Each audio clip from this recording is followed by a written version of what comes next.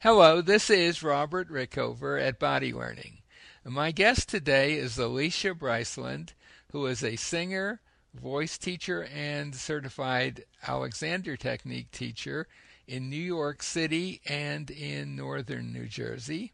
She studied the Alexander Technique after finishing her master's in vocal performance at the New England Conservatory of Music.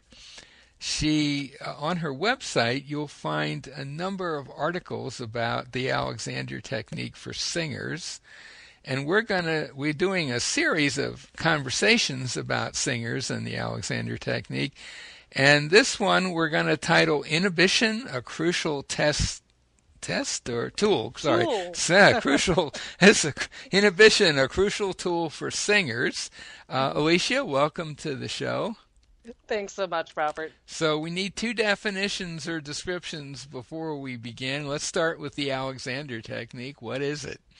Okay, the Alexander Technique is a way to understand what's happening in your body and then use specific tools in order to make positive changes in how you use your body on a daily basis and in specific applications. And those specific applications could include just about anything, but Yes. in this case, it's singing is the specific application, right?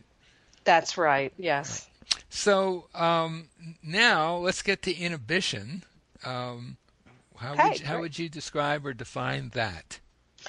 Inhibition is one of the three pillars of the Alexander Technique, one of the three large concepts. And it means pausing or stopping just for a moment when you are about to do something. It could be anything. It could be lifting your hand. It could be taking a breath. It could be taking a step, so that you have a split second to make a choice as to how you want to do that. So it's this wonderful calming sense that you can learn to apply to any task that you do, that then opens the door to choice for how you want to execute that particular task.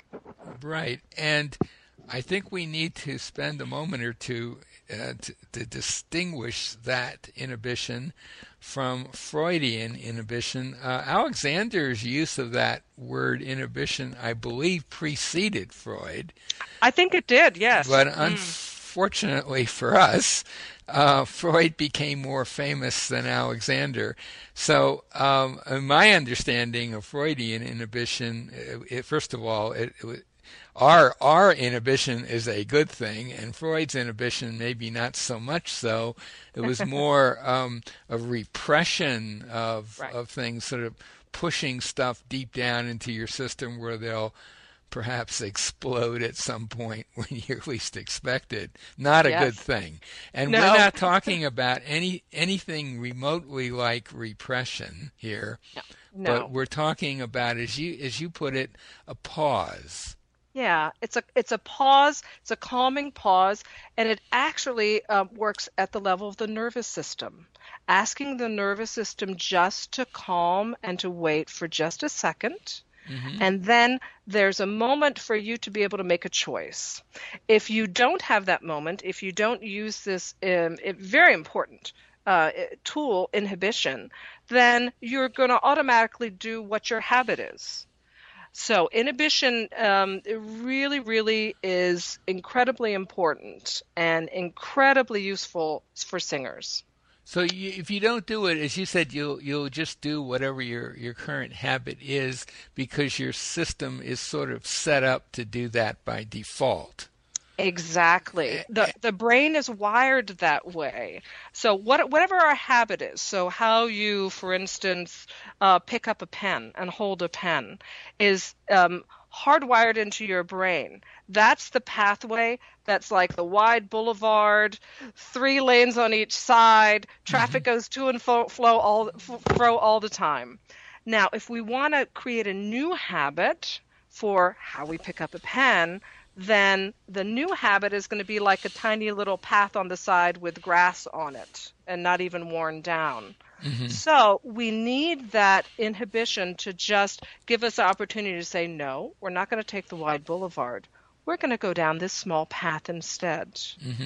Over time, that small path then becomes much more well-traveled, and then that can become and replace the wide boulevard with enough practice. Right. And I think it's important to say that that taking of that path that's not in the best of shape at the moment isn't like now you've always got to take that path and the old one's not available anymore. It gives you a choice. It gives you a choice. It gives you a choice, absolutely. But if the path is better, if the path is healthier, then that's the one you want to be your default. Right. You'd like to change. Yeah, exactly. You'd like to change that one to be your default. If the boulevard isn't serving you very well, then you would rather have the path. Exactly. So for a singer who's coming to you for Alexander lessons, when does the subject of inhibition first come up in their lessons with you? Well, I first work with singers on awareness so that they have more of a sense of what's actually happening in their bodies. Their bodies feel more alive and more accessible to them. Then I'll introduce the concept of inhibition through what we call in the Alexander Technique games. We don't have exercises. The founder didn't want anything that was going to be codified and then could start to be manipulated and learned. He wanted to have games, which I think is a wonderful and refreshing way in this day and age to think about learning. So we'll do some inhibition games. And people will have the opportunity to experience what it feels like to just have that moment to pause and say, "Oh, I'm just going to be calm for a moment. Then I'm going to let my choice happen on its own instead of making it happen and pushing it through and going for it." So the reason you would do some preliminary work to just get them to be a little more sensitive to themselves is that it would be tricky to judge the results of inhibition if you couldn't really sense things all that well. That's absolutely true. Right. By doing awareness first, then the impact of any sort of inhibition game is much more powerful for students. Absolutely. And what would be an example of an inhibition game that you would use? Oh, well, it's sort of like, Simon Says. It's a variation on Simon Says. And I learned this in my training programs, both of the ones that I attended. And so just staying within your body, noticing, being aware of what's happening in your body and in your immediate surroundings, and then saying, okay, well, have somebody give them a stimulus, which is me giving them an order, like take a step forward. Then it's their job, using awareness, to notice their reaction to that. How do they react to when they get an order? What happens? Do their necks tighten? Do their legs start to cramp up? Do they start to move? Then their job is to say, okay, you know what? I choose to be a bad student right now. I'm just going to leave myself alone. I don't have to react to this. I don't have to do this. I'm just going to leave myself alone. I'm going to hang out here, and I'll move when I choose to move. That allows the nervous system to really calm down, and they go into a completely different state than one in which they're just reacting to an order. And would you use that sort of game, say, with a singer? Would you use that in a non-singing context at first? Absolutely. I do it with steps. I do it with take steps, walk around the room, and then after a while we'll move on to breathing. Take a breath. What do you notice when you say take a breath? Because basically what I'm doing is I'm mimicking how they order themselves. We all tell ourselves to do things all the time, right? It's the little Right. voice inside of our heads. Right. And oftentimes we're like, do this, do that, blah, blah, blah, blah. And how is our nervous system going to react? Okay, I have to do it, I have to do it. And it scrambles instead of saying, you know what, I can chill out for a minute. I can be Right. relaxed when I do this. I don't Right. have to, I don't have to, I don't have to work so hard. So it introduces an element of choice in a person's life about basic things that they do. Absolutely. Yeah. And it can be applied to anything. Anything. Anything, yeah. And it's interesting that the games, the idea of the games is that you described is a little analogous to what F. Matthias Alexander describes he did in order to, in his case, improve. His ultimate goal was improving his voice Yes. for reciting. But he would play little games like he'd sit in a chair and he'd say, well, I might stand up and I might not. And he Mm, would be very interested in what happened when he made one decision versus another, or he might decide to do something completely different, like raise an arm or something like that. In other words, he would play those kind of games you're describing on himself, basically. exactly. And that was so brilliant. I wonder, I just wonder what made him do that because it seems so counterintuitive. It was a And brilliant it decision was on his it was part. brilliant, but it Yeah, was counterintuitive and it was illogical. But it's the exact same thing. The body reacts much better to a backdoor approach than a direct clobber over the head right. approach. Well, I think my take on it, and I just I thought a lot about that when I first read it, and I thought, well, if what he was normally going to do was one thing, like say stand up from a chair, but he introduced these other options, he was kind of taking what his habitual action would be and putting it on a par with other potential actions. So it was no longer the action, it was an action, One of the one of possibilities. the Yeah. possibilities. And I would imagine, having worked with singers from time to time, that's the kind of game that would be. I've not actually used it quite that way, but I could imagine that would be a really interesting one to do with the question of, okay, you're standing here and you might sing, Right. or you might not, or you might walk away, for example, or something. You have like three choices. And what happens when they make the choice to sing? And I've noticed with singers that it almost always involves creating their idea of what the proper posture, if you like, is for now being a singer, as opposed to just standing here talking with the teacher, and getting them to notice that, and then getting them to notice, well, how might that help or more likely hurt the singing process? That's a good point. Posture is a big thing in the singing world, and it's not really that helpful of a concept because singing is very dynamic. It's all about movement, and posture really connotes, really brings to our understanding this completely fixed, completely unmoving position. And singers need to be able to move. And It's the pretty Alexander crucial for singing, isn't it? Really? very crucial. We're Yeah. moving all the time, Right. all the time, Yeah. and it's an easy thing for voice teachers to latch onto. Oh, your posture isn't good. Improve it. That'll help. But for singers, it can be sort of like putting yourself in jail unnecessarily. Yeah, I think. Well, I think the problem is that word over the years has taken on some very strange connotations. Yes.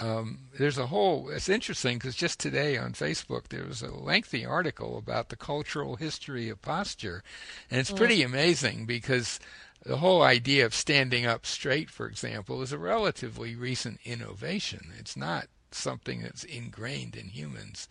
And anyway, but I agree with you that most people, when they think about posture, think about a kind of a fixed, rigid position.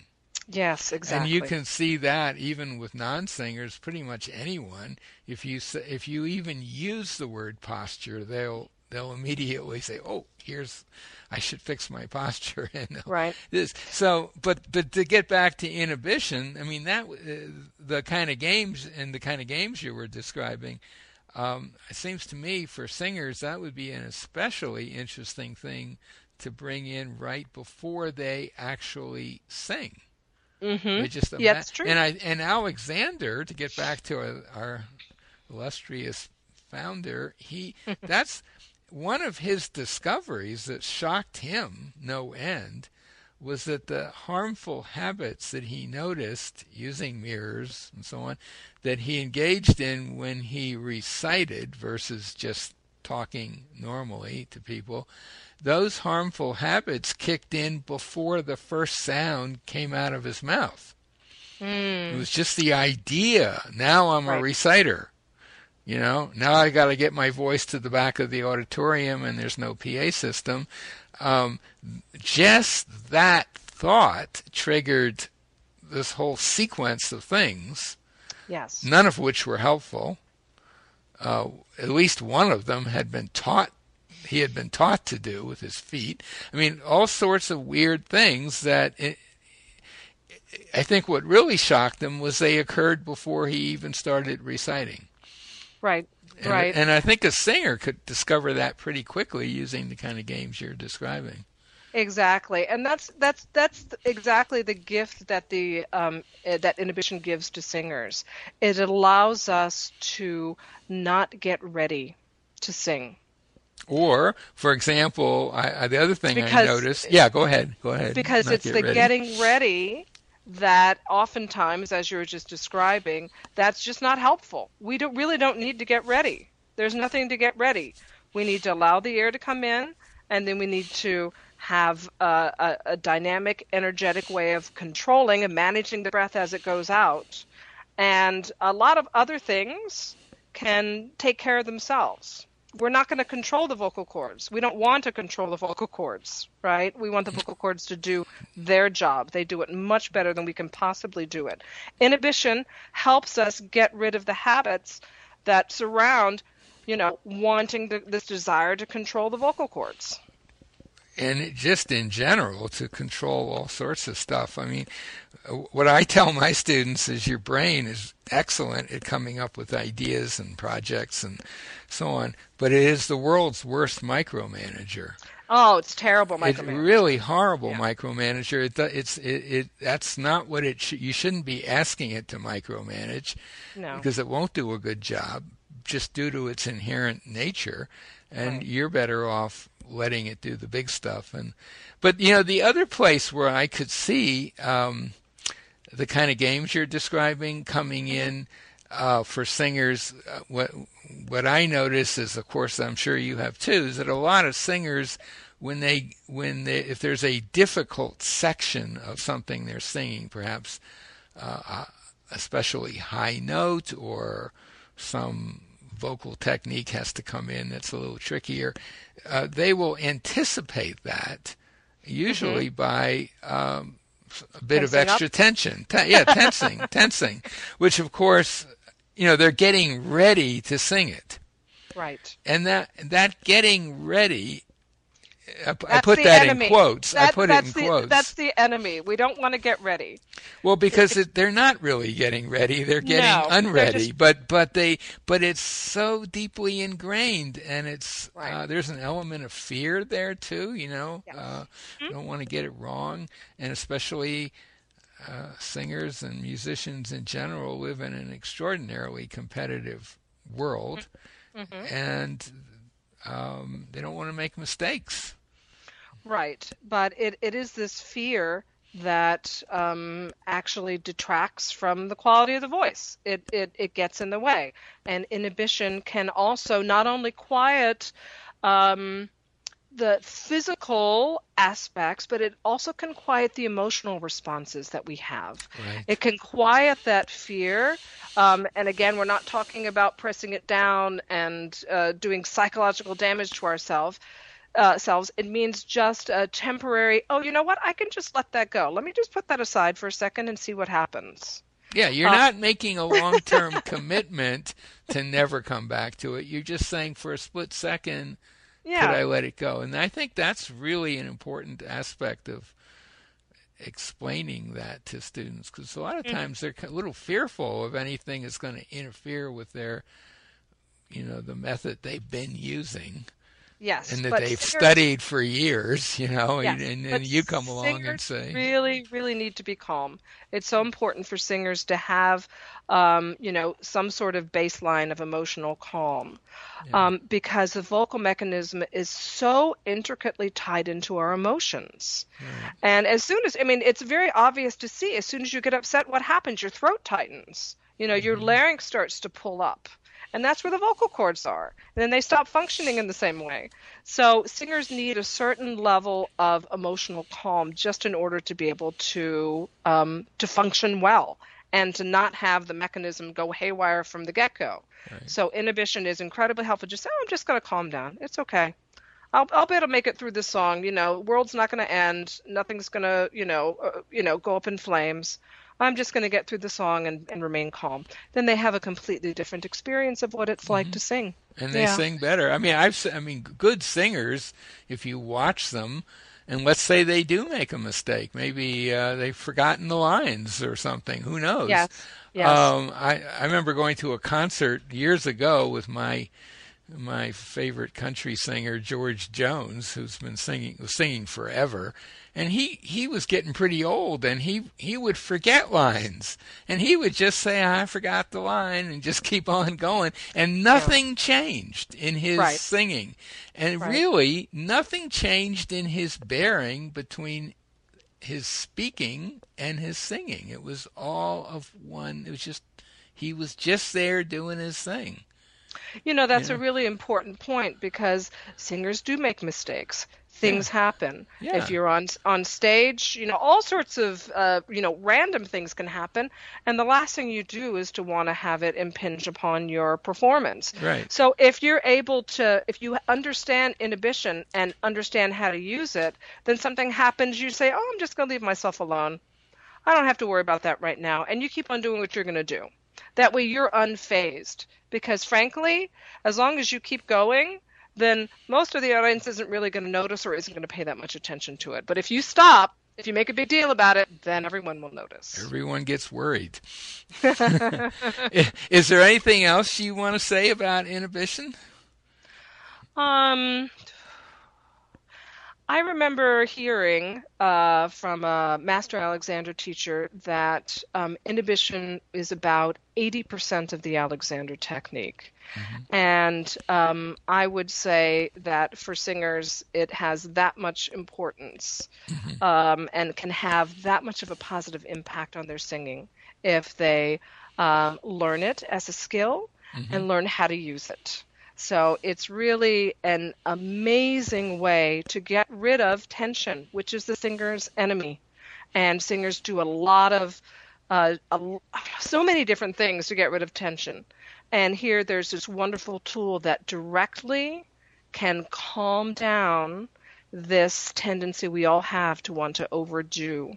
So take advantage. It is out there. It's available. Yeah. Okay. Well, my guest today has been Alicia Bryceland, who is a singer, voice teacher, and Alexander technique teacher in New York City and in northern New Jersey. And she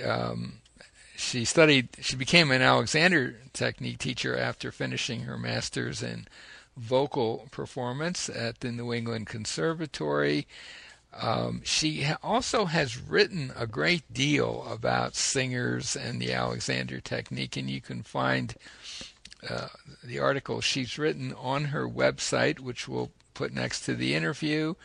If you are in the New York City, northern New Jersey area, and what we've been talking about intrigues you, whether you're a singer or not, I assume you work with other people than just singers, right? Is that right? Yes, yes, I So do. Yeah. if you're in that area and you're intrigued, give her a call. I'll also put a link to a site that'll tell you more about the Alexander technique in general and will enable you to find a teacher in your neighborhood. Alicia, thank you so much for this.